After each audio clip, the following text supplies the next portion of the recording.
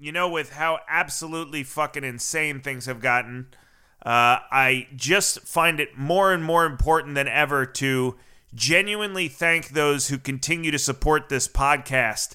You guys are the reason this podcast keeps going. It's grassroots support from you guys that empowers me and allows me to come on here and bring on great guests, talk about the things that I know that you guys want to listen to, because the whole reason I started this podcast 3 years ago was to talk about the things that I wanted to talk about and that I wanted to listen about that weren't anywhere in the mainstream media. And so I've just kind of assumed by process of deduction that the people that listen to this, and there's tens of thousands of people now that listen to every episode, you guys are interested in the same shit. And you're either not getting the answers the way that you want it, or you're not hearing these topics discussed in the mainstream media, and that's why we're here. And we only, and by we, I mean me, my microphone, and my beer, we only survive because of your support. So if you like the podcast and you're considering, for instance, purchasing gold and silver bullion, check out my friends over at JM Bullion. They're big supporters of the podcast. They're the only place I buy my gold and silver bullion. They have great inventory, always in stock. I never have an issue with their site not having things when a lot of other sites go down, when a lot of physical silver and gold can't be bought at times of panic, like March of this year, April of this year. JM Bullion still had stuff on their site when other sites didn't have inventory. They turn around my orders very quickly. They ship them next day. They've done over $3 billion in sales over the last 10 years. They're a reputable company. QTR podcast listeners have their own saleswoman at JM Bullion, so maybe if you haven't bought bullion before, you have questions, you don't want to do it all online, you can always email Kathy, Kathy, at jmbullion.com. She's there just for you guys, just for my listeners. So if you want a more direct, personalized experience, or you just have questions, reach out to her. And for orders over $199, she'll give you free shipping as well if you just tell her you're a QTR podcast listener. And she'll make sure that you get taken care of. I've gotten great feedback from some people that have worked with her. So I'm very happy to recommend JM Bullion, and I want to thank them for their commitment to the podcast, and I hope that you guys show them some love the way that I am doing it.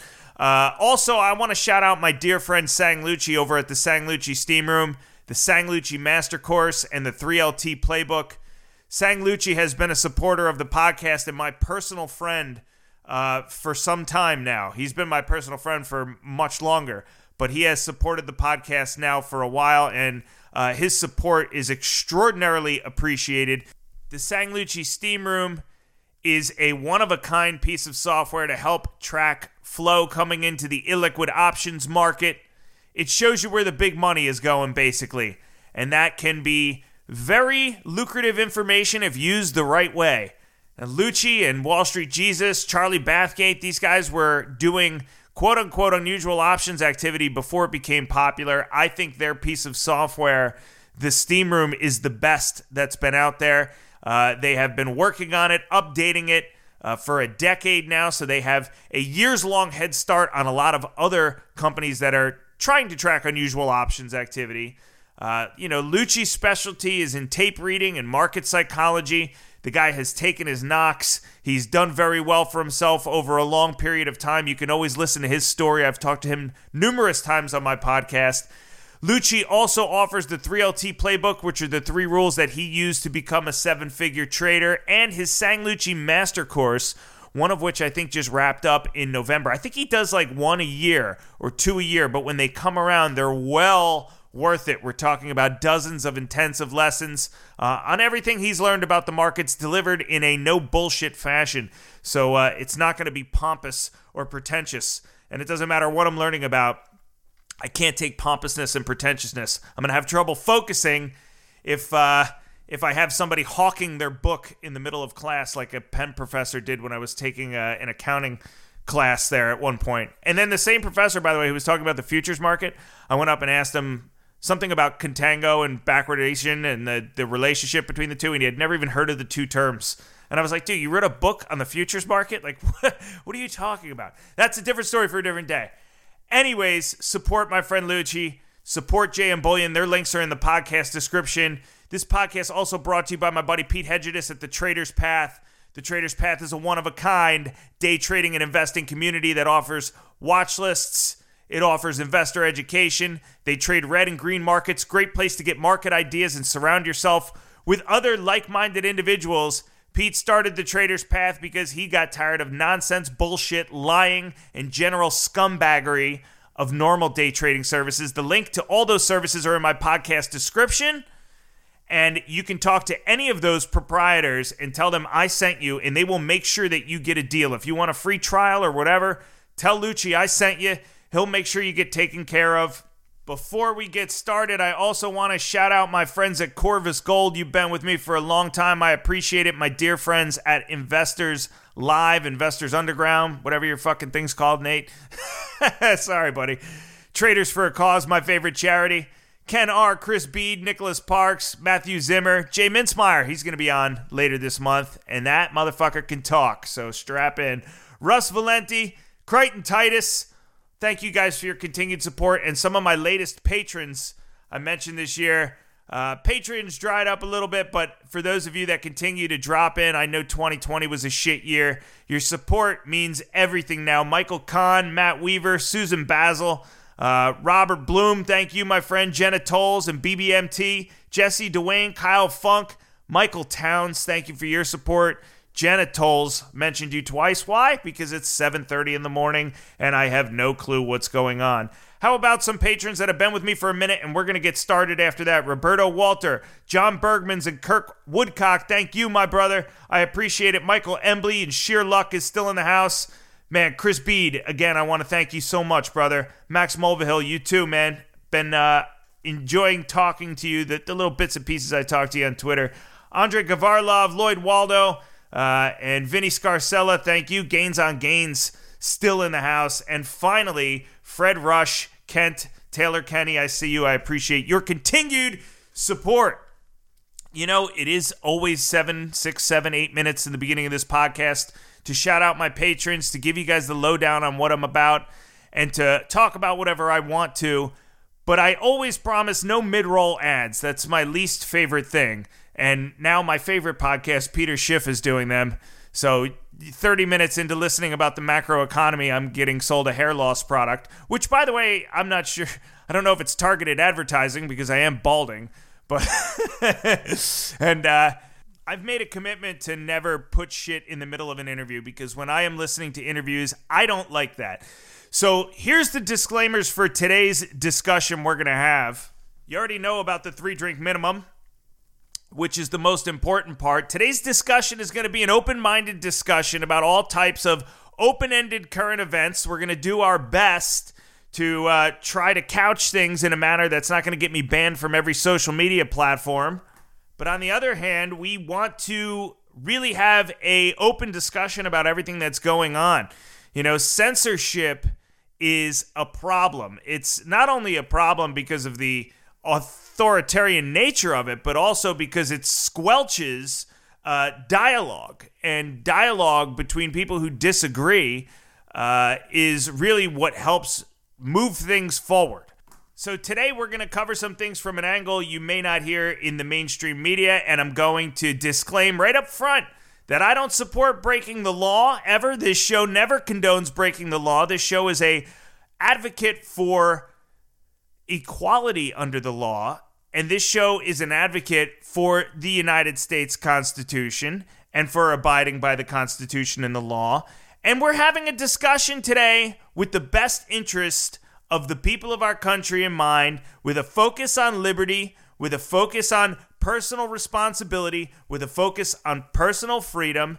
And all we're trying to do is get to the bottom of what's going on and be ahead of the 8 ball for benefit of those who are smart enough, even if they disagree with where we're coming from, to entertain what it is that we will bring to the table today. Happy to have with me today Whitney Webb, independent journalist and writer and researcher for The Last American Vagabond, and kicking ass with her own website, which is unlimitedhangout.com. She does her own podcast. She is @_Whitney Webb on Twitter. You can find her somewhere linked in my feed probably over the last 24 to 48 hours if you're looking for her. She is an award-winning independent journalist, one of my favorite guests. Hello, Whitney. How are you today? Hey, I'm doing well. How are you? I'm good. We had some connectivity issues this morning, which is why we don't sound perfect, but we sound good enough. So we're gonna forge forward. Perhaps we're being censored this morning by the powers that be. Who knows? Maybe anything's possible these days. Crazy world, so could be. The last time we talked was in September of 2020, and a whole hell of a lot has gone down since then. So I figured we would just reel it back to September and November and start from there. And first cover your thoughts on the election, the 2020 election, and where you stand on what happened in the aftermath. Well, a lot definitely happened. Well, actually, I mean, even going farther back, I think I was on probably a year ago in January 2020. And I started talking about, probably in the latter half of that podcast, about how U.S. intelligence agencies, front companies, and also Israeli intelligence had basically gamed out scenarios whereby the 2020 election would be used to totally destroy Americans' faith in the electoral system, or rather in the democratic system and the integrity of elections and whatnot. Back over the course of 2019. And wow, that totally happened, because no matter what happens now going forward, regardless of what's happened in more recent days, I mean, there is really no way that you're going to have what has been up to this point Trump's base, millions of people believe or trust in the election system, at least when it comes to national elections or presidential elections moving forward. And but I mean, there's different aspects of this election fraud thing that went on that I think are so totally crazy. And a lot of things didn't get talked about at all. And I think, there's a lot to unpack. I mean, going back that far, there's a lot to unpack about everything that happened, especially considering recent events that have sort of pushed the things that we're developing over the past couple of months into what is basically now a very fast-moving whirlwind of craziness. But some things that happened after the election that are very concerning that didn't get enough coverage. One is that Microsoft basically said that in 2024, all national elections are going to be run on their software, Microsoft Election Guard, which is very disconcerting. I wrote about Election Guard in 2019. It was basically developed by a contractor for the U.S. military, specifically for DARPA. It's not as secure as they say. The results can be manipulated fairly easily. It's like an illusion of a better system. And of course, do we really want to trust Microsoft with our election system, considering all of the other stuff they've, been accused of or found out doing, or their executives have done in the years since? I mean, that's definitely, talk about concerns about election manipulation going forward. And it was just really amazing to not even hear mention of that, really from anywhere in the media, even though you had Microsoft executives saying that was going to be the case soon. And of course, they have partnerships for that with most voting machine manufacturers by now. So it's really interesting to have seen that story slip under the radar. And there's a couple other things too. So while people like Sidney Powell and Rudy Giuliani were, having these press conferences, and a lot of times were just total shit shows, really, there were cases where it looks like there were tech companies or certain parts of the voting process that were manipulated, but they didn't get brought up by these sort of MAGA legal figures at all. And one of those companies I ended up writing about, it's called Periscript. Their software was used to verify the signatures of mail-in ballots in a lot of some of the most populated counties of the country, and also some of the most contested in the last election. It had never been used for elections before. It had never been tested. And a lot of aspects about the software is very shady. This company has ties to Lockheed Martin, which of course was very involved in those cyber reason simulations I talked about last January about election chaos back in 2019 or in the early part of 2020. And also the head of Periscript is a longtime critic. He's actually Russian, but he's a longtime critic of Trump and a donor to the Democrats, Clintons, whatever. So it's pretty amazing they, would gloss over a company like that entirely and focus exclusively on certain aspects of that story. I mean, to me, a lot of the election fraud stuff was focused in terms of the people trying to lead the charge against it. We're basically treating a lot of what was going on in that situation in a limited hangout way, I would argue, because they would bring up some valid points, but mix it with like things that were really silly and, sort of just discredit the whole thing or do the press conferences in a super weird way, like that whole Four Seasons thing that happened. I don't think, right? I don't think these people cared about winning, like Sidney Powell and Giuliani. I mean, they were just sort of, I think, stringing Trump supporters along this whole time, being like, oh, there's going to be something that comes out. There's going to be this thing that gets exposed or gets revealed. But I mean, they were really half-assing it, I think, if you ask my honest opinion, because like, how do you make so many gaffes like that? Or, what do you think about that? Well, I thought the Four Seasons total landscaping thing was one of the funniest fucking things I've ever seen. I mean, to obviously fuck up, right? They obviously thought they were booking the Four Seasons in Philadelphia. And to best of my knowledge, there's definitely not a Four Seasons downtown in Philadelphia. So I know there's a Ritz-Carlton, but I don't think there's a Four Seasons unless there's one outside the city. So, and then to do it and then to just own it and, to tweet out on the presidential account, press conference coming today at Four Seasons Total Landscaping, like, that's exactly how we planned it. I just thought was fucking hilarious, especially because it's like, it's in this, I think it's in this part of Northeast Philly, right by like Aramingo Ave and 95, which is just, it's a great area. I love the people up there, but it's not the place I would hold a presidential press conference. No offense to my friends that are fucking welders and pipe fitters and plumbers up there. But I think, I'd be interested to know your thoughts on how much, take away the Microsoft angle, take away how much of this can be solved by adding transparency to elections going forward? How much of this problem can be solved by simply making it clearer? For example, these Georgia runoffs that just happened, Whitney.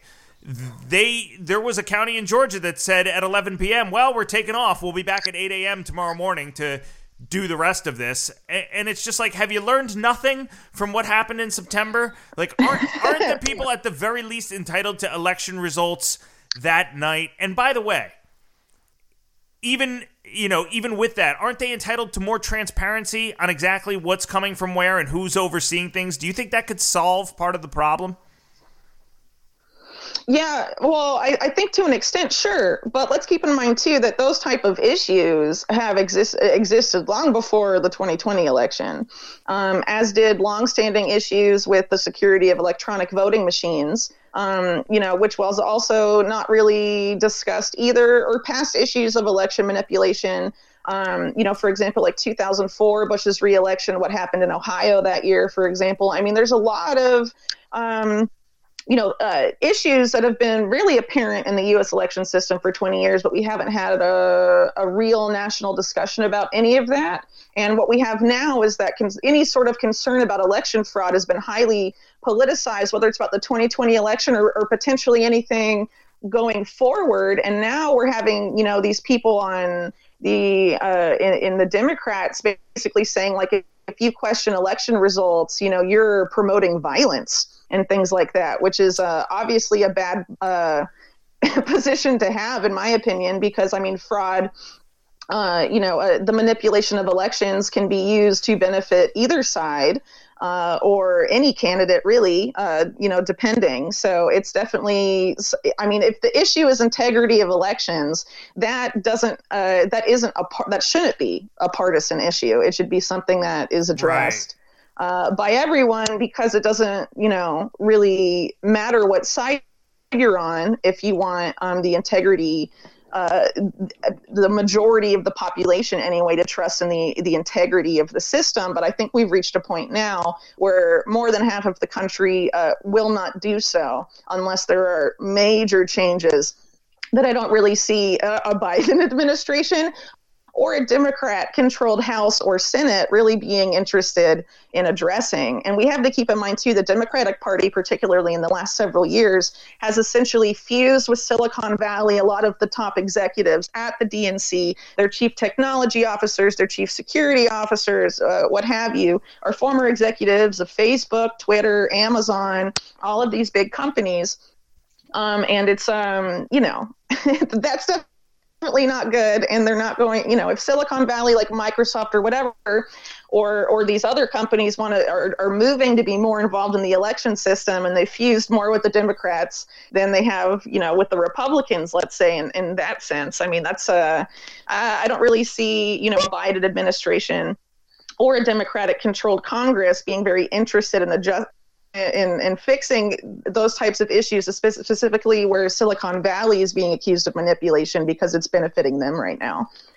Yeah, and this is a point I always bring up when I talk about 9/11, I talk about Building 7, is that, the idea of raising questions about a major event in American history, the idea of seeking further answers and putting it to the government to make it so that, we have an answer that works beyond a reasonable doubt or to a certain threshold.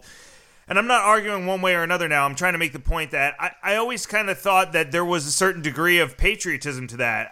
I think that, kind of questioning the answers that were given by the government is something that many of the founding fathers of the country would have supported and set the republic up in a manner that would be front and center as part of our civic duty as patriots, as people that love the country, as people that want the best for the country. And so the idea that we're going to have this election in 2020, which regardless of the results is going to be unlike any other election we've ever had, right? It happened in the middle of a pandemic. The election turnout was a record, and we sprayed the country with these mail-in ballots in a manner that had never been done before, not even close to being done before. So the idea that raising questions or raising objections is some type of terrorism or whatever you want to label it, I think is ridiculous. It's insane. Now, having said that... Awful. Right. Having said that, I do believe there needs to be evidence. There has to be evidence. There has to be evidence enough for courts to want to pursue the matter. And, there is a legal way to pursue these things. And if the evidence was blindingly overwhelming or, was anything but circumstantial, going and saying, hey, there are electronic voting companies that, to some degree there's a black box there.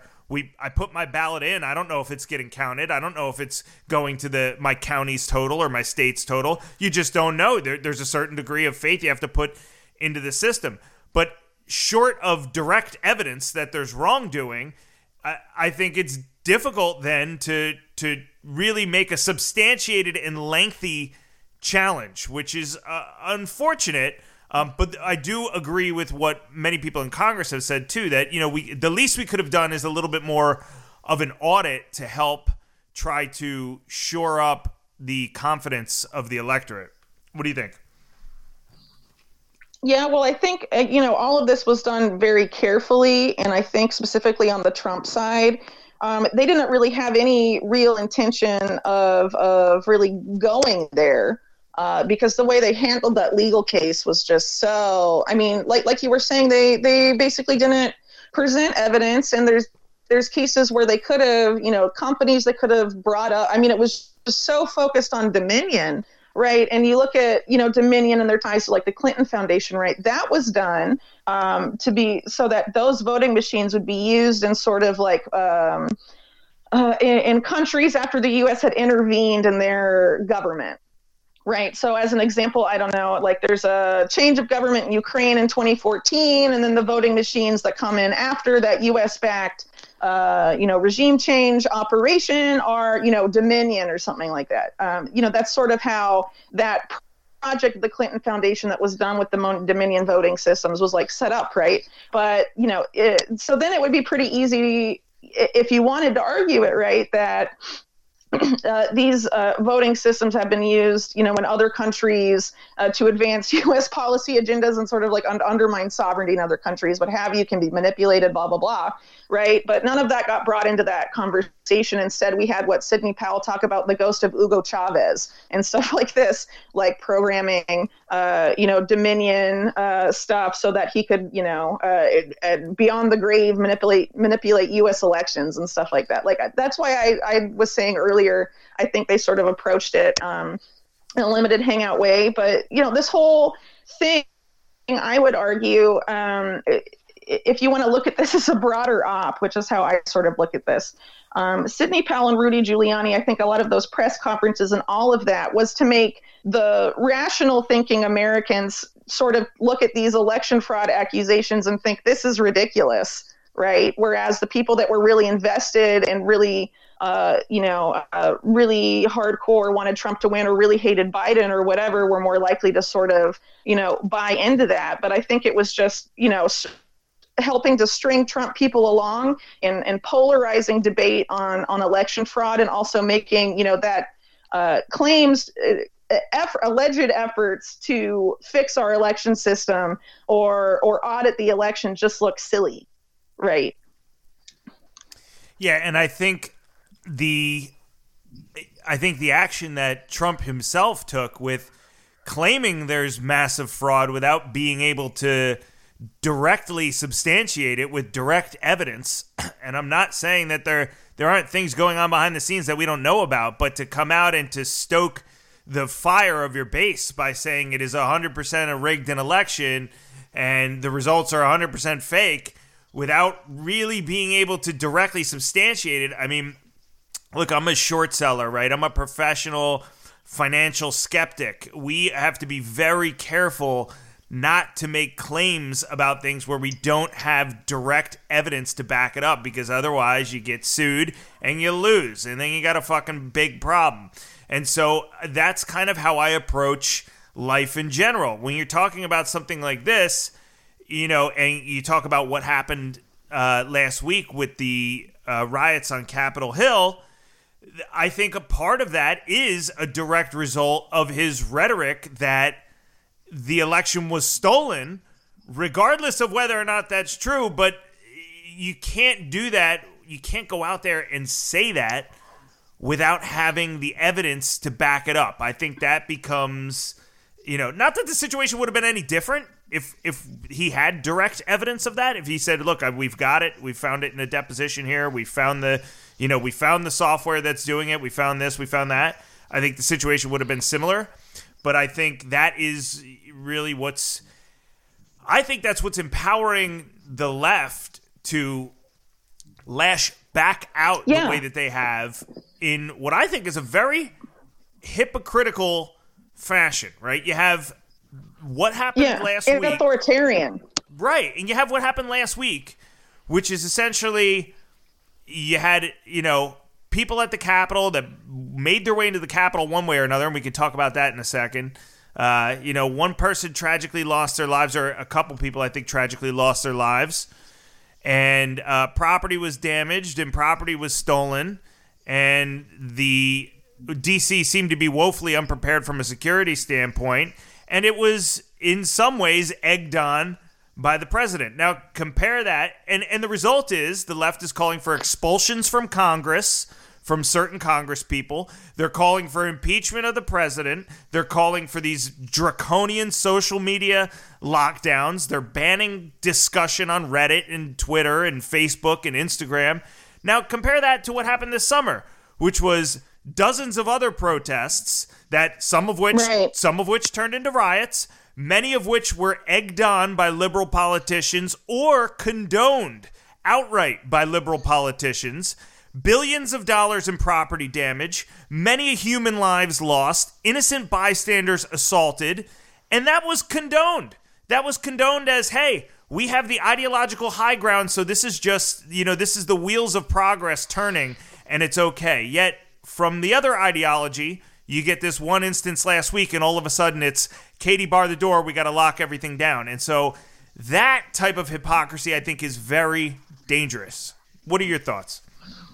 No, I definitely agree. It's hypocrisy, but I want to go back to the election for a second. I don't think anyone high ranking on Trump's team was actually serious about challenging the election. I think they were setting up this narrative and intentionally stringing along and egging on Trump's base so that there could be some sort of momentum to create an event like that happened on Wednesday. And I can explain more about that later. I don't want to get too far ahead of myself.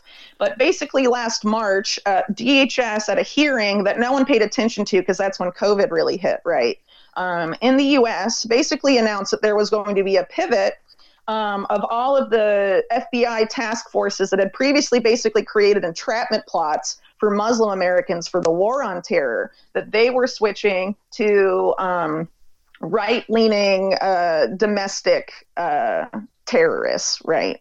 And that they were going to pivot towards that. And then not long after that, for example, you have the Governor Whitmer plot, for example, get set up. It comes out later the ringleader of that is an FBI informant who was paid almost $30,000 to set that up. And of course, how the media covered that, they were framing them as, domestic terrorists, whatever. But it was an FBI entrapment plot, essentially, not unlike a lot of those that have happened in the post 9/11 era that have been used to justify crackdowns on Muslim American communities or interventions abroad and what have you. So it's very significant that we had that pivot announced last year. That the national security state was basically going to pivot to a war on domestic terror. And of course, in the aftermath of what happened Wednesday, we now have Biden and lots of other politicians calling what happened on Wednesday insurrection, a siege, sedition, a coup. These are all very dangerous terms, especially, and we can get into this too, the dynamics of what went on, how those people got into the Capitol, the involvement of the lack of law enforcement, but also the involvement in law enforcement of letting those people into the Capitol, taking selfies with them, and all of this stuff, right? So the way it's being talked about now is very significant, but also a Wall Street Journal article talked about how not only had Biden labeled the people that participated in Wednesday's events as domestic terrorists, but one of the first priorities of his administration is going to be a new domestic terror law that will basically be the Patriot Act, but even more focused on the domestic. The most likely bill that will be based on is a bill that Adam Schiff authored like a year or two ago and introduced into Congress that I think is called Confronting Domestic Terrorism Act or something to that effect. And basically, that law was heavily criticized during the time a couple years ago because it would effectively criminalize all dissent against the government. So it's very interesting to see all of those things taking place over the course of last year. And we had various people, of course, this didn't get a lot of attention because of COVID, right? But various high-ranking ex and current government officials calling for new domestic terrorism statutes all over the course of last year. And new terrorism offenses and all of this stuff. So it's very important to pay attention to that rhetoric. And it's worth pointing out that the protests that happened over the summer, we have the Republicans, including the Trump administration, passed various laws that are now being used to target the Trump supporters that participated in Wednesday's events. So, for example, an executive order that Trump put out, I believe, in September in relation to the protests last summer are being used now to charge people that entered the Capitol with up to like 10 years in prison, whereas they wanted to face those charges before. And if you look at the different legislative moves and executive orders that have gone on, it's really easy to argue that both Democrats and Republicans have spent the last several years setting the foundation for a new domestic war on terror that, in my opinion, will be swung around to target right and left whenever convenient, because, right now we have, this focus on on the so-called right in domestic terror. But it's very easy to have that turned around and be about Antifa for people of the opposite political persuasion, right? So basically we have a situation where the bipartisan national security state, because remember, Biden is backed by like neocons and like Mitt Romney and establishment Republicans too. Both parties have been setting up the foundation for this. And they don't care what happens to our civil liberties or any of this. I mean, they made that very clear with COVID last year, and are, obviously have really since the post 9/11 era. So, I mean, there's definitely a lot going on to this election. And as I mentioned earlier, in 2019, U.S. intelligence was talking about this, how this is going to be the last real U.S. election, and that, no one is ever going to believe in the integrity of elections after that. I would argue that's because that's what they want. They want people in the U.S. to get used to a new style of government that we will see come to fruition most likely during the Biden administration.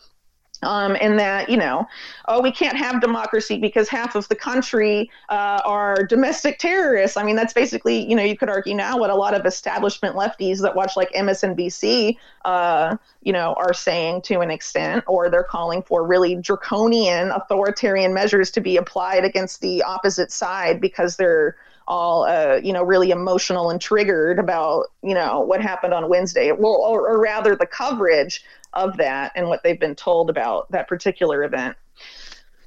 Yeah, just to go back to what I said earlier, I just find it interesting how much outrage, and again, I'm for equality under the law. I'm for not breaking the law. I'm not, I do not support property damage. I obviously don't support, any type of breaking the law. But it is interesting to see how that was handled by the media versus how the protests this summer were handled. Two different ideologies, exactly. Two different causes. And actually, the one unifying factor, Whitney, is that it's proof. Somebody asked me this week, what do you think about what happened on Capitol Hill? I said, you know what? Take a step back and try to look at that objectively with what happened this summer. And it's proof that pretty much a large portion of the country, whether you're on the left or the right, appears to be disenfranchised. I mean, if you separate the reasons for those protests, the one umbrella that they both fall under, whether you're a Black Lives Matter protester or you're, one of these Stop the Steal people, is you don't feel like you're being fucking listened to. You don't feel like you have a voice, and you feel like you're getting the shit end of the stick from the government. And that's the umbrella that they both fall under. I said this week, do you think that this is kind of fertile ground for a third party maybe emerging, or do you think that that's just impossible in this country? I think if things weren't so crazy right now, that could be possible. I honestly think it's too late. I think the time for a third party was really, 2016 or something to that effect, because where we are now is that we're about to face a Biden administration that is just, I am really worried about what they're going to try to do. They are backed essentially now by most politicians in both parties. For example, now we're seeing, legislators that have been allied with the Trump wing, I guess you say, of the Republican Party, being increasingly isolated as the president himself becomes super isolated. Following Wednesday's events and all of that. So we're really having a uniparty emerge that is, openly fused with these Silicon Valley entities. And of course, Silicon Valley basically is dominating and running the Pentagon's modernization plans, and also the modernization plans of the entire U.S. intelligence community. So, I am just very concerned about the influence that these Silicon Valley oligarchs have acquired, not just in the private sector, but also now in the public sector, with a majority of national politicians, Congress, right, in both parties backing a lot of this agenda. I mean, it's very disconcerting in a huge way. And I think the Biden administration is going to, they're going to move first with that national face mandate, but then after that, they're going to start locking stuff down, I think, in the country. And I think also we're going to see an increase in interventions abroad, because you're having people like Victoria Nuland being put back in the State Department. I mean, that didn't even make a blip on most people's radar. I mean, she was basically one of the key people behind that engineered coup in Ukraine in 2014. And, is the wife of Arch neocon Bob Kagan, and she's been put back in the State Department. where she was involved in a lot of criminal activity during the Obama administration. Don't you think people on the right would even complain about that? I mean, everyone is so distracted. They have us so distracted and pointing the finger at the other person instead of, if you actually look at what happened last year, right? I mean, the average American got royally fucked by the U.S. government, and billionaires made more money than ever. And they are laughing at all of us why, us little people are pointing the finger at the person with the wrong lawn sign in their yard saying, you're the threat to democracy and all of this stuff. When the real threat to democracy are these crazy people who are taking us all to town and have set up these, social media things that are basically corrals. So we all go online and collectively scream about how mad we are, and we don't actually do anything in the real world, and we become dependent on it for political discourse, and they control it. And so now they're censoring it, and people are like, where do I go? What do I do? I mean, I would argue a lot of this is all by design, especially when you consider that most Silicon Valley corporations today were originally set up with U.S. government money or money from the CIA through In-Q-Tel or something like that, right? It's really important that we stop seeing Silicon Valley as just a private entity. It's not anymore. It's very intimately connected to the state, not just through how these companies originated, with Google, for example, getting, or Palantir getting CIA money, but a lot of these companies are government contractors and have been for years. Amazon runs the cloud for the whole U.S. intelligence community, most of the government. Microsoft's going to be running the cloud for the Pentagon. Palantir is a contractor for most U.S. government agencies, right? So, I mean, they have conflicts of interest with the state, you could argue. So this claim like, that they've used for years, Silicon Valley is a private corporation, you can't, they can do whatever they want because they're private. Well, we've gotten to a point where a lot of these companies have become so cross-pollinated with the government. I don't really think that's an effective argument anymore. Yeah, and the other interesting thing is that the economic ideology of the left and this idea that everybody on the left, including those in Silicon Valley who back the Democrats, are working on solving this issue of inequality. Oh, it's this big, huge, that is the No, they don't actually care. Right. And not only that. Solving inequality. And not only that, but the economic implications of the monetary policy that they all support, which essentially is just more money printing. And Trump was guilty of that also, too.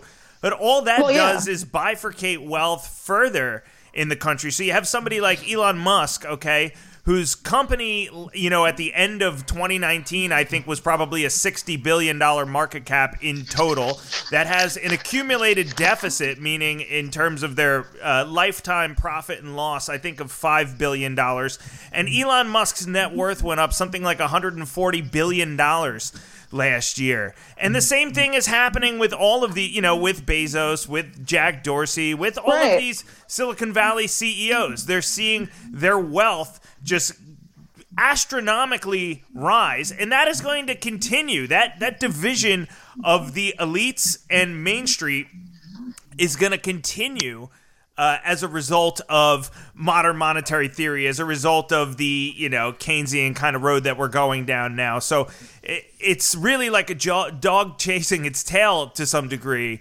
that inequality is supposed to be this big driving force behind all of these actions. But either they don't understand what they're doing or they just don't care. They know exactly what they're doing, these people. At least at the national level, like in Congress, the White House, all of that. I think they know exactly what they're doing because they don't work for us. They don't work for the people. They work for the people that have been making bank all last year. And they were, they created those acts like the CARES Act and whatever that they framed as relief for the American people. And who benefited? And who benefited from those loans programs and all of that, right? I mean, in very few cases, it was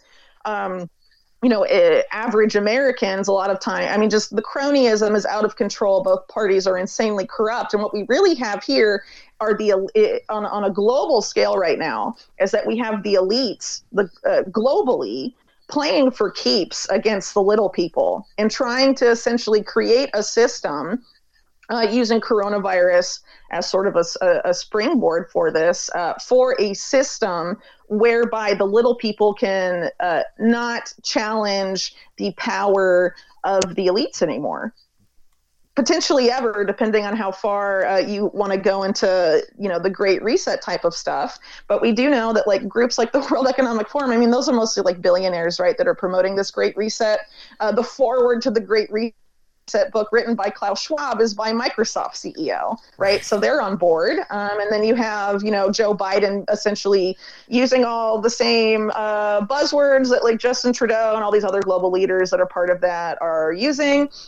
So, inequality, right? I mean, the World Economic Forum likes to promote their Great Reset as being more sustainable and equitable and all of this stuff. And they say things like, you'll own nothing and you'll be happy. Well, okay, so it's equitable in a sense for the little people because we all get equally fucked while the elites end up owning everything and then renting it to us and having us basically forced into a new neo-feudal system that's built around a lot of this technology that they're trying to put through, whether it's Internet of Things, technology, smart cities. Now we're having people in this circuit talking about the Internet of Bodies, that people need to be mandated to wear wearables to detect COVID-19 before it manifests and stuff like this. I mean, this is just like a walk towards a very dystopian reality. And so a lot of this rhetoric that you hear, style rhetoric that you hear coming from the World Economic Forum in relation to this, you're also hearing from the political left,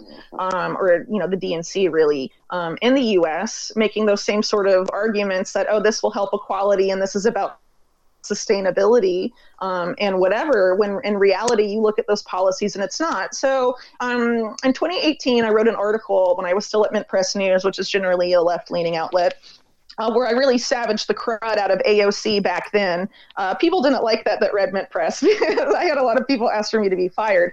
But basically what I did is I looked at her Green New Deal, right, that a lot of people had only, even her supporters, right, had only superficially looked into and were like, yeah, that sounds good, more sustainability, more jobs, whatever. If you went and actually read that thing, she was basically talking about the Federal Reserve printing a bunch of money, cap and trade, all these marketing gimmicks that really have nothing to do with what its supporters thought it had to do with. They didn't even read the thing, right?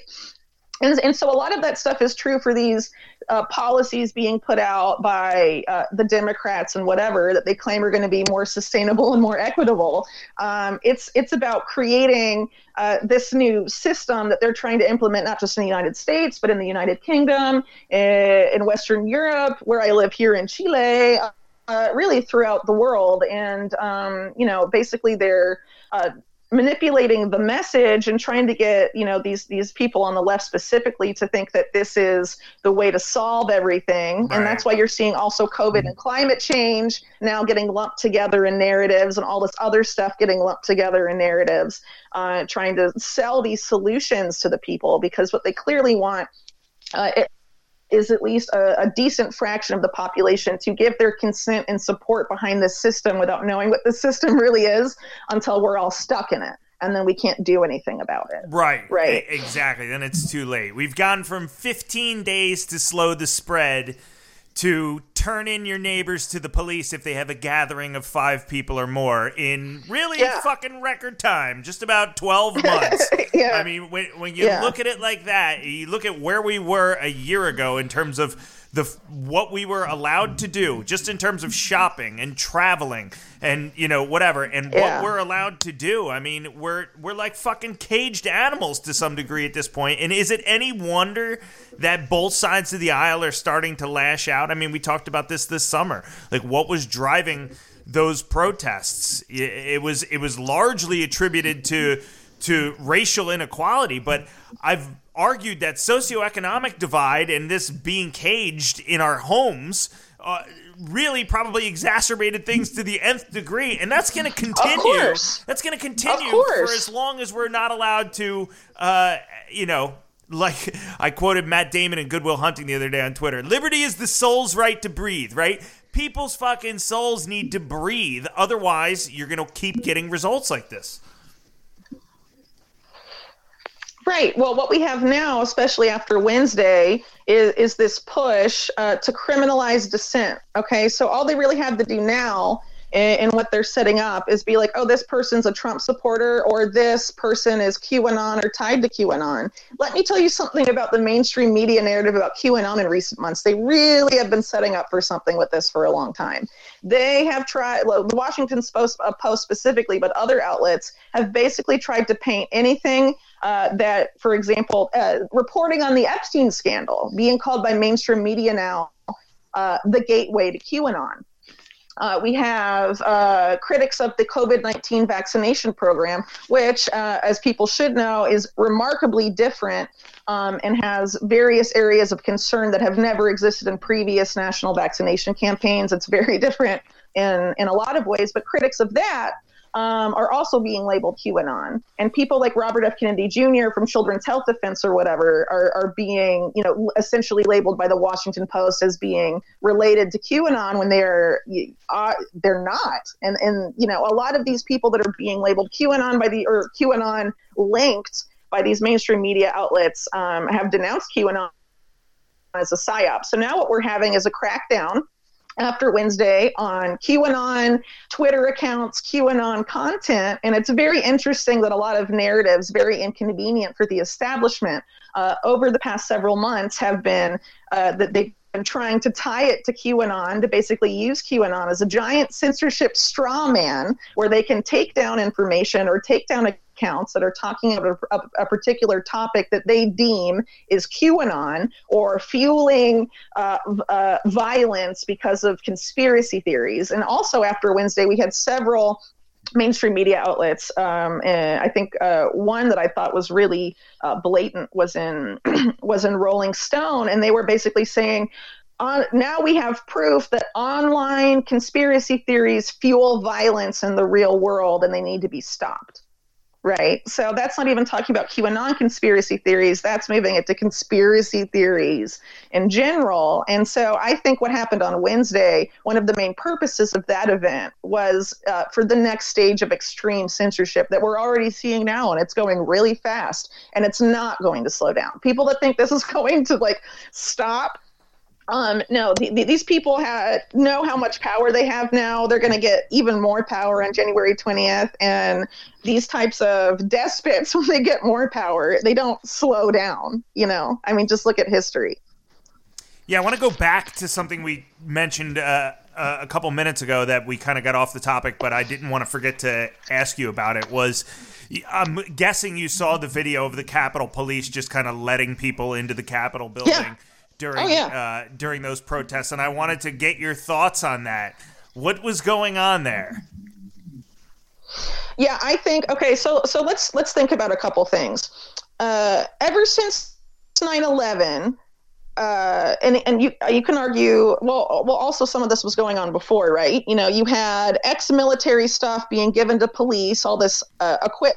Right. High-tech equipment now, a lot of these big law enforcement agencies, like the DC Police Department has a budget of $600 million a year. A lot of them have all of these toys, a lot of them AI based from all these different law enforcement software companies now, where they have access, if they're concerned about unrest, for example, to a lot of federal tools that, of course, surveillance tools that, of course, we know, since 9/11 are very Orwellian. Companies like Palantir are said to know literally everything about you. In some cases, maybe more than you know, but more about yourself, right? This rally was announced in December. They had weeks to prepare. If you look at the preparation for other events in the last 12 months in DC, even just a couple of days before that rally, there was the progressive left had their force the vote demonstration. There were only under 50 people. I think they had 40 people, and they had 50 cops. Right. So what's crazy, if you look at these videos of what happened on Wednesday, you, for example, have the video they show of them first breaching that first security fence before they get to the security fence where they're essentially let in by cops. Yeah. But in that case, there's only 3 cops on that fence. You're supposed to tell me that that on that particular, because remember too, right before this, Trump said, let's go to the Capitol. Let's march down Pennsylvania Avenue to the Capitol. Why does DC only have 3 people there? Keep in mind too that DC isn't just the DC police. I mean, it's the heart of the national security state. I mean, it's just if people want to write this off as incompetence, I would call them naive, I think.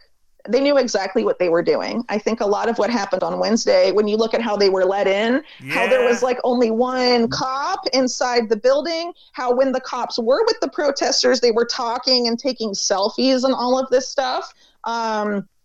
This was clearly allowed to happen. And the question is, why was it allowed to happen? I would argue a lot of it, we've already talked about the censorship thing and this push for a new war on domestic terror, which ultimately is about dissent, because as you were talking about last year, a lot of what happened last summer was arguably fueled by the lockdowns, by the economic crisis. That's just going to get worse. You think this war on domestic terrorists or actual domestic terrorists are for people that oppose a coming Biden national lockdown or something like that in the United States? There won't be any distinction once that system is set up.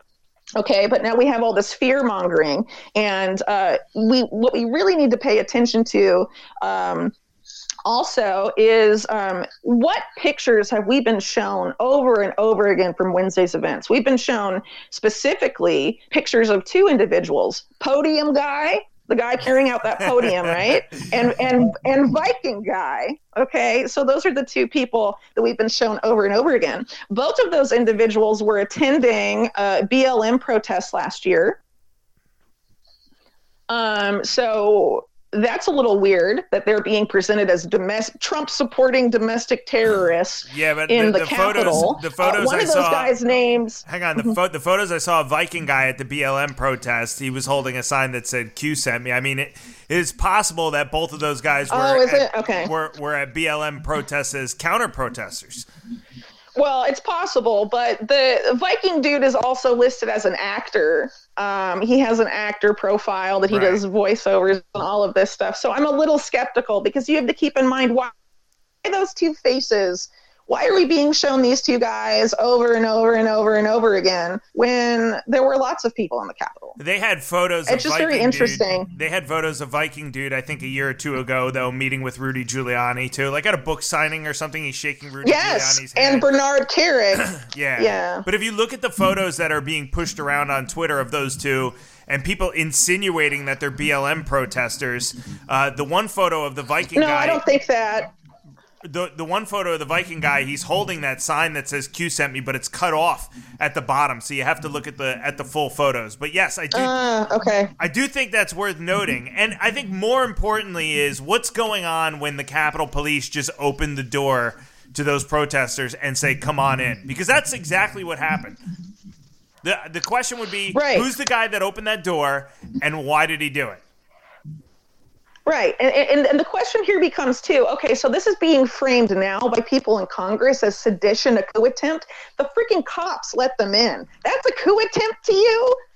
Like, can we talk about a siege of a Capitol building and, like, history and what types of damages and deaths that causes, right? There was a woman shot inside the building, so that's technically within the Capitol itself, not talking about the rally in general, but the Capitol, the siege, a single death, right? I mean, the way it's being framed is like it was this huge battle and this huge insurrection full of people with guns, and there was, I mean, if you think through the rhetoric they're using to describe Wednesday, there's clearly something else going on here. There weren't any buildings. What I really want to stress. There weren't any buildings being burned to the ground. Nothing was lit on fire in the Capitol. They broke a window that they keep showing that video over again. They broke a random window, right? And then they forced their way in, but they were really let in, like you were pointing out. So, there's a lot of things to question here. There were also people being flagged in. Another thing, a lot of these personalities that were in that crowd, pro-Trump personalities, were allowed to stream within that building, when they were in the Capitol, one of them was streaming from Nancy Pelosi's office. If this was really a domestic terror attack as it's being framed now, why not use cell phone jammers? Why allow them to stream from inside? They wanted them to stream. They wanted that to happen because other people earlier on in that day during the rally specifically, they were in a specific area, and a lot of them were left-leaning outlets, actually, like Status Quo and whatever, had their streams cut by jammers. So why not use them in the Capitol if they're domestic terrorists? I mean, is this how the U.S. national security state responds to an act of domestic terrorism in the Capitol, is by letting people stream on Twitch and crap? I mean, it doesn't make any sense. I mean, and there's so many other elements here that just don't make any sense. Yeah, I read an article based on the narrative we're being fed now. I read an article yesterday, and I don't know whether this is true or not, and I'm just going to paraphrase. But I think right after the incident, there were calls, there were questions being raised about, oh, why wasn't the National Guard called in? And, you know, that's Trump's fault, whatever. And then I read an article yesterday that said, oh, he had wanted them there in advance. And I don't know what, have you heard either of the two sides of that story? Yeah, so there's a couple different things that have come out about that. So one was that the Pentagon didn't want to deploy the National Guard because they would technically, when deployed in the District of Columbia, would be under Trump's control and, you know, coup attempt, whatever they were, you know, they allegedly declined and then later they approved it. I mean, it was just a lot of really unusual narratives, and a lot of them are very contradictory. Later on, we had claims that the Pentagon offered extra help before the event to the DC police on several occasions, and the DC police declined every time. So, you know, it's not really clear, but I don't think they're going to actually investigate the police involvement. What they're doing is they're going after the people that were let in, and in some cases people were moving their arms like, come on in, come this way, to those people. And now, you know, those are the people being arrested, but, you know, we don't even know the name of the shooter, of the lady that was shot and died in there. You know, that presumably a police officer hasn't been named. The people that opened the gates haven't been named. You know, the people also, I also think this is super weird. The DC police commissioner came out like a day or two ago during a press conference and was like, we need the public's help identifying the faces of these people. Like they don't have the most advanced facial recognition stuff or like surveillance system, phone location data. I mean, they even have tools where, like, if you have your hand raised in a picture on Facebook, they can pull off your complete fingerprint set just from that picture. So why do they need members of the public to identify these people? I argued on Twitter the other day that it's because they want people to start getting used to ratting out their neighbors, or their acquaintances or people they know, you know, when asked by the state to do so, which of course is something they've been trying to do for a long time, like DHS's See Something, Say Something program. Now we're getting into a very creepy version of that. And it started last year with COVID too. At the same time, you have this going on. You have in the UK them trying to convince people that it's a good idea to pay people that snitch on their neighbors for breaking COVID restrictions. So this isn't something that's like going on just in the U.S. either. I mean, there's just a lot of things going on behind the scenes. And this is already, some people are framing what happened Wednesday. Like Senator Schumer called it, like compared it to Pearl Harbor. Cory Booker compared it to the war on 1812. Some people are calling it a 9/11 style event. Are you kidding me?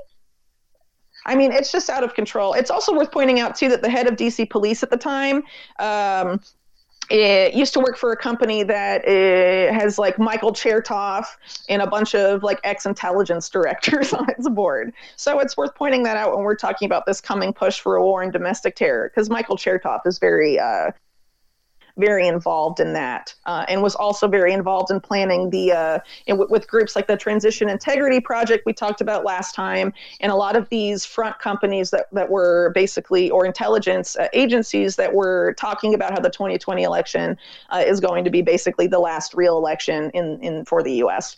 And there's no shortage of useful idiots in this country that have made it their own business to go out and just rat on people and do exactly what it is that you're talking about the government is encouraging them to do. There's people that look at that like myself, and I say, well, this isn't really good for anybody. You know, it's just at the end of the day, right, we can't have the citizens of the country all turning on each other. We need to trust in each other. We need to respect each other's rights. We need to respect each other's property. And then there is a whole other subsect of people, and I think a lot of this has to do with intellectual snobbery, too. I think you have people that are smart enough to realize that they're smart and think that they have arrived at the terminus for any and all, you know, ideological problems, political issues, that they have the definitive answer, even though when challenged, many of them often do not, clearly.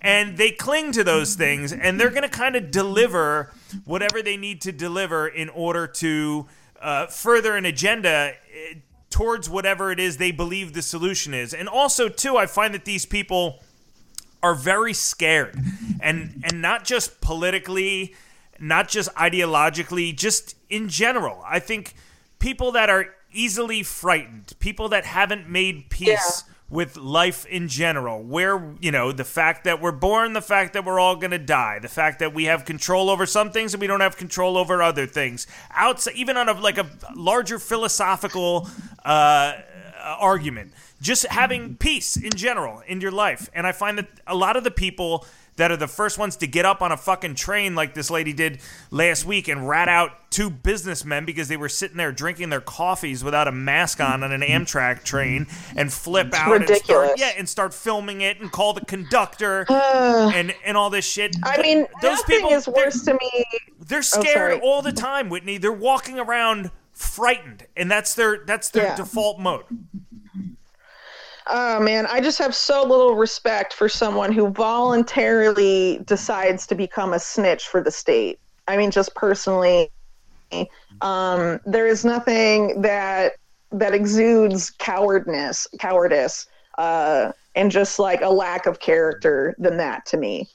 I mean, it's just so anti-American, really, and anti-liberty to just be so, you know, nosy and think that, you know, you're helping by, I don't know. I mean, I could read about that. It's a terrible combination of like self-absorption and it is. And moral just superiority, being frightened. And we see that.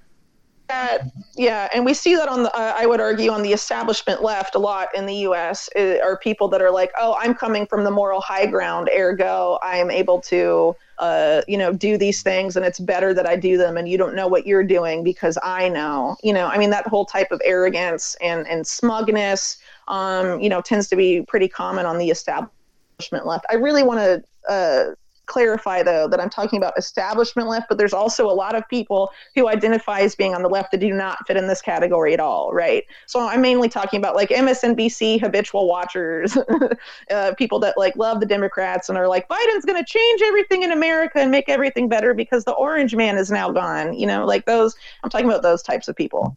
So people don't accuse me later of like throwing everyone under the bus. And if you look, but I mean, it's very.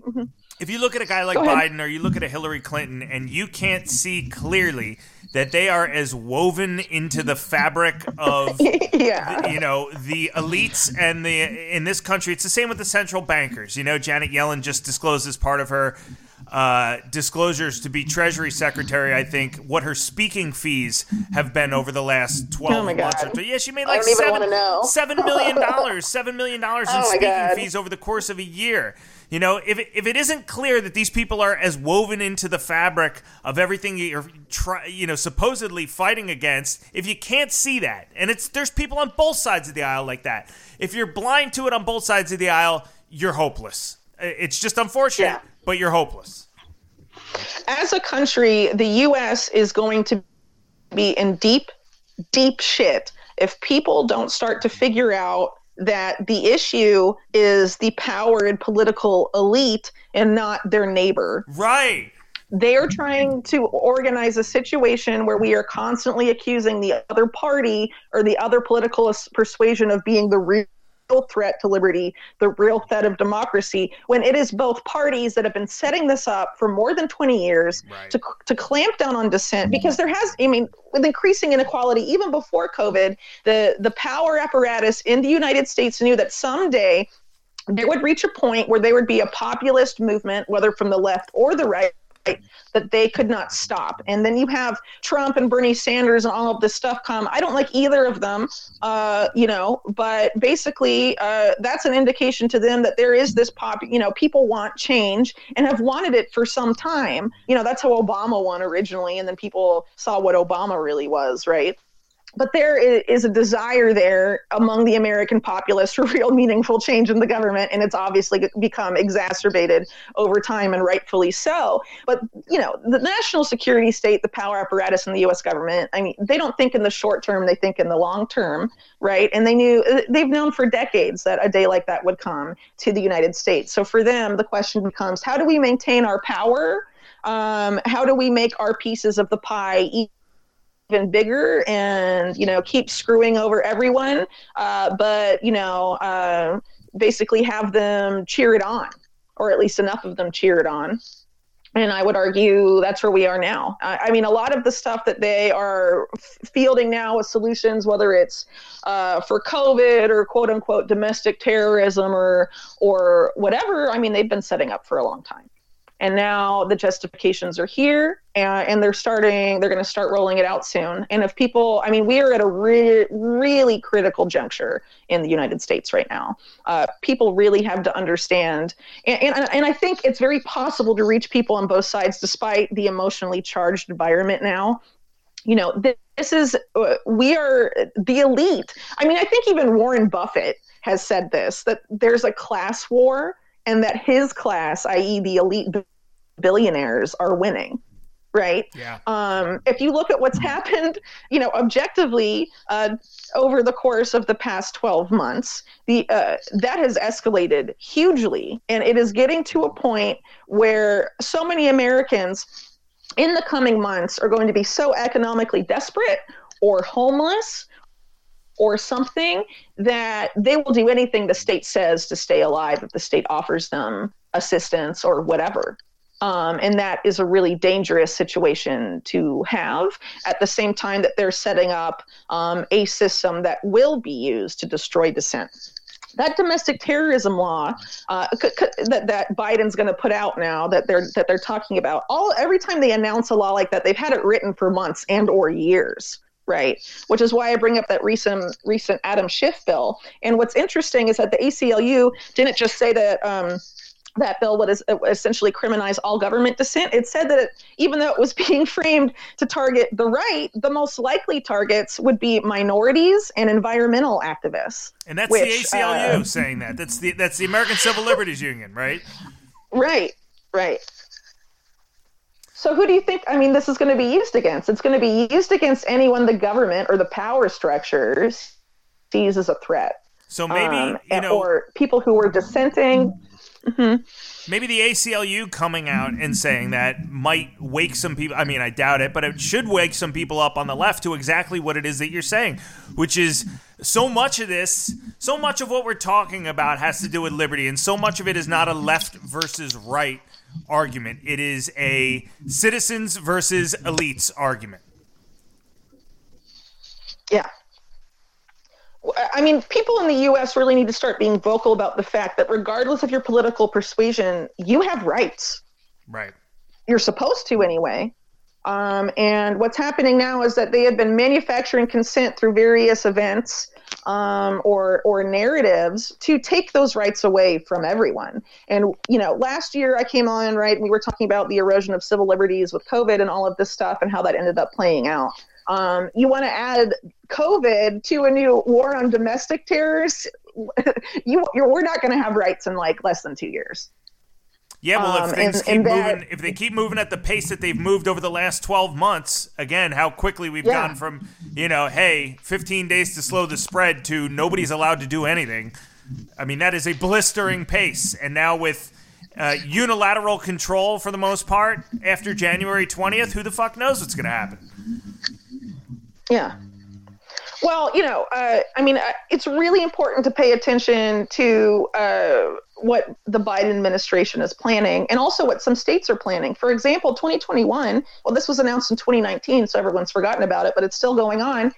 New York State is going to turn 5 existing cities, including Manhattan, into smart cities, which are basically surveillance cities over the course of 2021. And they're going to be built by foreign tech companies, not by U.S. tech companies. Perfect. That's pretty insane, isn't it? But where's the coverage been on that? I mean, those are basically, if you actually look at what a smart city is and the Internet of Things is, there's the way they sell it. But Internet of Things, just means all the regular devices that you see around you when you walk in a city, like street lights, are all connected to the internet, and they all have cameras and they all spy on you. Right. They're basically prison cities. And what they want in these cities is for everyone to be on universal basic income, which for all intents and purposes is really a slave wage, because they want everything to move, the whole economy to move to AI and automation. So you won't really have a job. Your universal basic income will be your only income for a lot of these people. Biden's infrastructure plan includes in urbans, changing urban transportation flows. We talked about this last year, how that document came out about how they were going to eliminate private car ownership and have a fleet of electric self-driving cars. That's in Biden's transportation plan.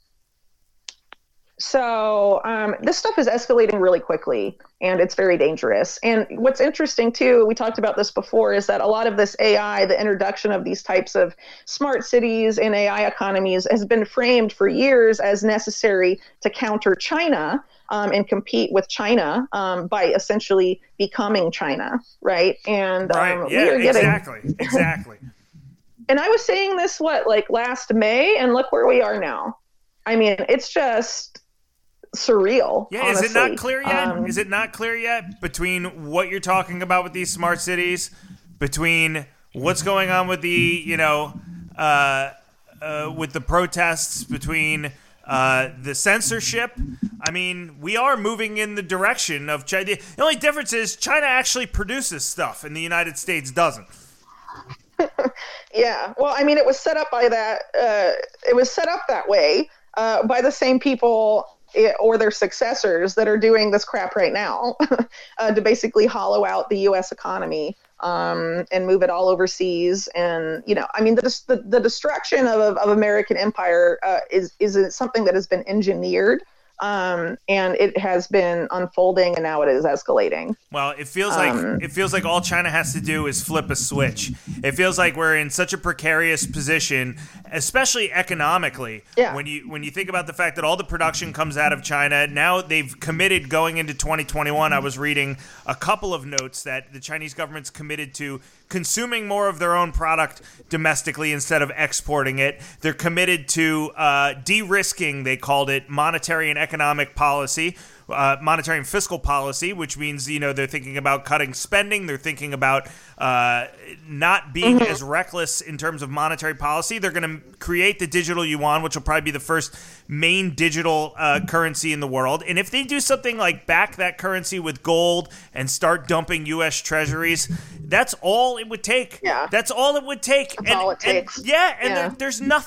There's nothing stopping them from doing that. There really isn't. Indeed. Mm-hmm. You're right. And meanwhile, what are we doing? Meanwhile, our country is slowly turning into what their country was, 30 years ago, right? Yeah. I mean, the situation's unprecedented, and it's just, it's honestly surreal. I mean, the fact that the sitting president of the so-called free world is banned from Twitter, I mean, which is his main form of communication with the public. And not only that, but they deleted all of his tweets on the POTUS account, which is like historic. You would argue that could have historical value pretty easily, right? That's scary. Historical value. And so historical value. I argue that this censorship. Mm-hmm. I'm sorry. Go ahead, Whitney. We're on a delay. I'm sorry. I'm not trying to interrupt you. No, it's okay. Go for it. Oh, I was just gonna say you can't take the most powerful person in the world for 4 years and then just start to scrub them from history and pretend like nothing that they did ever existed. Well, I wouldn't say I think this is a good indication that the president of the United States is not the most powerful person in the world, because look how it's playing out right now. What's the real government of the United States? Is it the president? Is he the guy that's really in charge and runs everything from the White House? Or are there other power structures in the U.S. that get what they want, even if the president doesn't? You know, I think this is a good illustration of where does the power really lie in the U.S.? Take a look at what's happening right now. It's not the president. Yeah, that's a great point. And I wanted to end on one topic that I'm not sure if we've discussed before, but that's Bitcoin. And the reason I wanted to bring it up is because I was thinking yesterday, I've been getting a lot of shit from people, Bitcoin advocates, because I'm not, 100% sold on Bitcoin. I'm a hard money, gold and silver type guy. And so a lot of the rabid Bitcoin fans have it out for the gold people. They think, they're too old school, or they're dinosaurs, or they just don't get it, or whatever. Okay, fine. Putting that aside, what I will say Bitcoin is, and the rising price of Bitcoin is, aside from a signal of the reckless monetary policy in this country, is it certainly seems to be a signal that people want out of the conventional system, whether it's the monetary system, the political system, whatever. What is Bitcoin? How do you think about Bitcoin? Well, I think cryptocurrency is one of those things that it really depends on how you use it, because a lot of people that are supporters of it say that it's a way to circumvent government control on finances, for example. Relatively recently, the U.S. has introduced, I believe, legislation about Bitcoin that basically would have the U.S. government basically have total control over the whole system. Bitcoin, I think they will try to destroy it if they cannot control it, but they are clearly moving to, the Fed has been really open about a push to a digital dollar. You mentioned earlier China and the digital yuan. I mean, there is really a global push to move to a cryptocurrency, but one that's basically like Fed coin, or one that's controlled by the bankers, not necessarily the liberatory Bitcoin. That narrative that sort of follows Bitcoin around by its proponents. But I think it may be possible for those to use Bitcoin in a way that sort of circumvents those control systems. But it really depends on how you use those types of things. So, I'm not an expert on this. This is just my opinion, and I'm only talking about this because you asked. But I think, when there comes an economic clampdown and they want to control the people that use cryptocurrency, the vast majority of people that use cryptocurrency are very dependent or have their coins or whatever on exchanges that are very susceptible to government intervention. From what I understand, there are ways to basically have like your own nodes to store Bitcoin on pieces of hardware, so it's not online. But for people that exclusively use something like Coinbase in Coinbase Wallet or whatever for all of their crypto stuff, an enterprise like that, like Coinbase, can very easily be brought under the thumb of the U.S. or another government if legislation in that particular company is passed. So if you're into crypto because you are trying to evade control systems, you need to be very careful about the way in which you do it and the way you set it up, in my opinion. Otherwise, it's something that the government can clamp down on, and not only can clamp down on, but they've already announced their intention to do so at some point in the future. And of course, we are careening towards economic calamity in the U.S. and also globally. The dollar is going to collapse, and it's very possible that multiple currencies will collapse over the course of probably this year. So, when that happens, obviously you would think that gold and Bitcoin and things like that would surge, and that's possible. But, they know this moment is coming, and it's very possible they will try and clamp down or manipulate those markets in the lead up to that event or during, afterwards, whatever, or, try and exert control over it. Just like, this has happened in U.S. history before with gold too, like demanding that gold be given to the U.S. government at a certain price that wasn't the market price and things like that, right? So it's very possible that the U.S. government could do that both with physical gold and cryptocurrency. And that's why, I tend to be of the opinion that if you want to invest in something right now, one of the best things you can invest in my opinion, is land, so that you're capable of feeding yourself and your family, depending on how crazy this stuff gets. Yeah, you and George Gammon. George Gammon says the same exact thing, and you guys are two of the smarter people that I know. And so it's interesting to hear you arrive at those conclusions on Bitcoin, though. Thanks.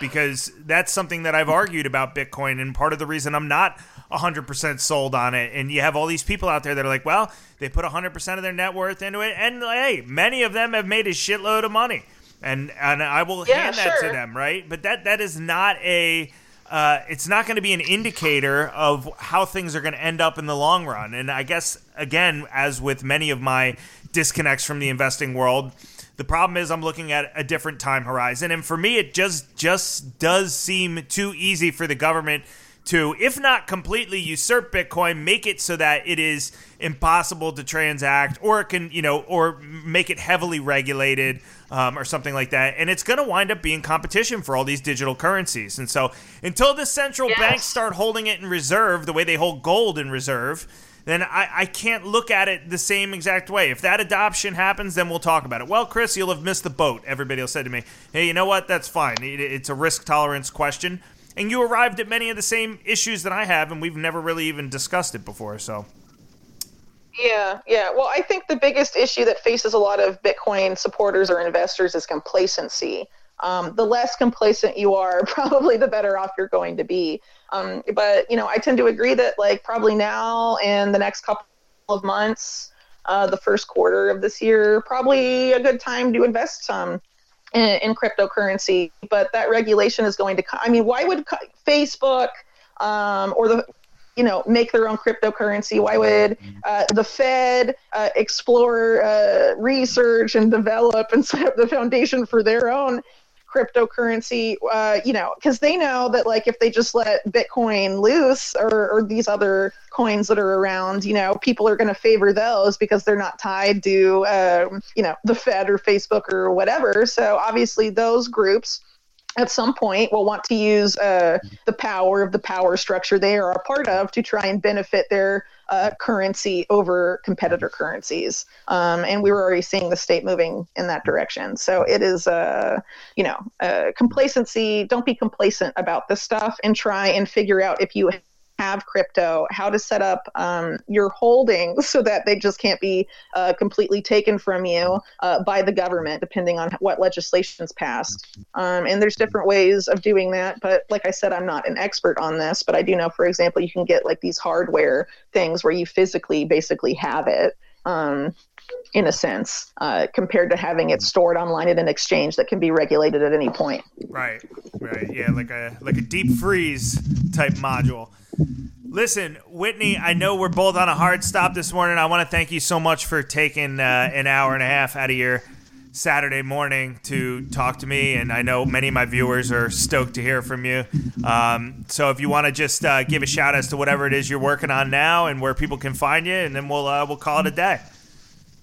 Sure. So you can, my website right now that I'm producing for is unlimitedhangout.com, and I also continue to write and work for The Last American Vagabond, which was deplatformed from YouTube, by the way, so you probably won't find it there, but it's on all other platforms, and of course the website, thelastamericans.com, and my website, Unlimited Hangout, is unlimitedhangout.com. You can support my work on Patreon or Rockfin. Supporting either on Patreon or Rockfin, you get access to my podcast. My podcast and video content that I produce personally, not necessarily my interviews, you can find on my Rockfin channel. I'll be doing a monthly live stream on there. And also, I do about 2 podcasts a month.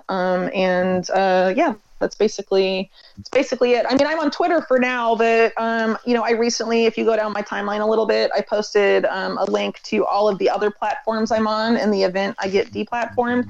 I did not sign up for a Parler account. because that is backed by the same people that set up Breitbart and some other things. It's also, if they wanted to host a free speech social media thing, they chose to host it on Amazon Web Services, the same cloud as the CIA. I mean, I just find it to be a little silly. So given what we're seeing with Twitter now, I think it's very possible that Parler may have an ulterior motive, but it's also being deplatformed from like Google Play and now the Apple App Store. So, I'm not on there, but you can follow me on Telegram and Mastodon and some of these other Twitter alternatives or other social media things, if you want to keep up with my work. Because I won't be on, I don't think many of us will be on Twitter much longer, depending on how this progresses. Yeah, it certainly doesn't look good. But for the time being, glad to have you on. Thank you so much for your time, Whitney, and hope we get to talk again soon. All right, sounds good. Thanks again. All right, take care. That was the one, the only Whitney Webb of The Last American Vagabond, unlimitedhangout.com. Check her out. There was a little bit of interference, connection issues, but we had problems getting connected this morning, so I apologize for the audio quality. Hopefully you could hear everything good enough. I'll do my best to try and edit it a little bit if I can, but I could hear her decently enough. And important conversation. Very glad we had it today, and stoked to get it to you guys. Enjoy the rest of your weekend. For right now, I am out. Peace.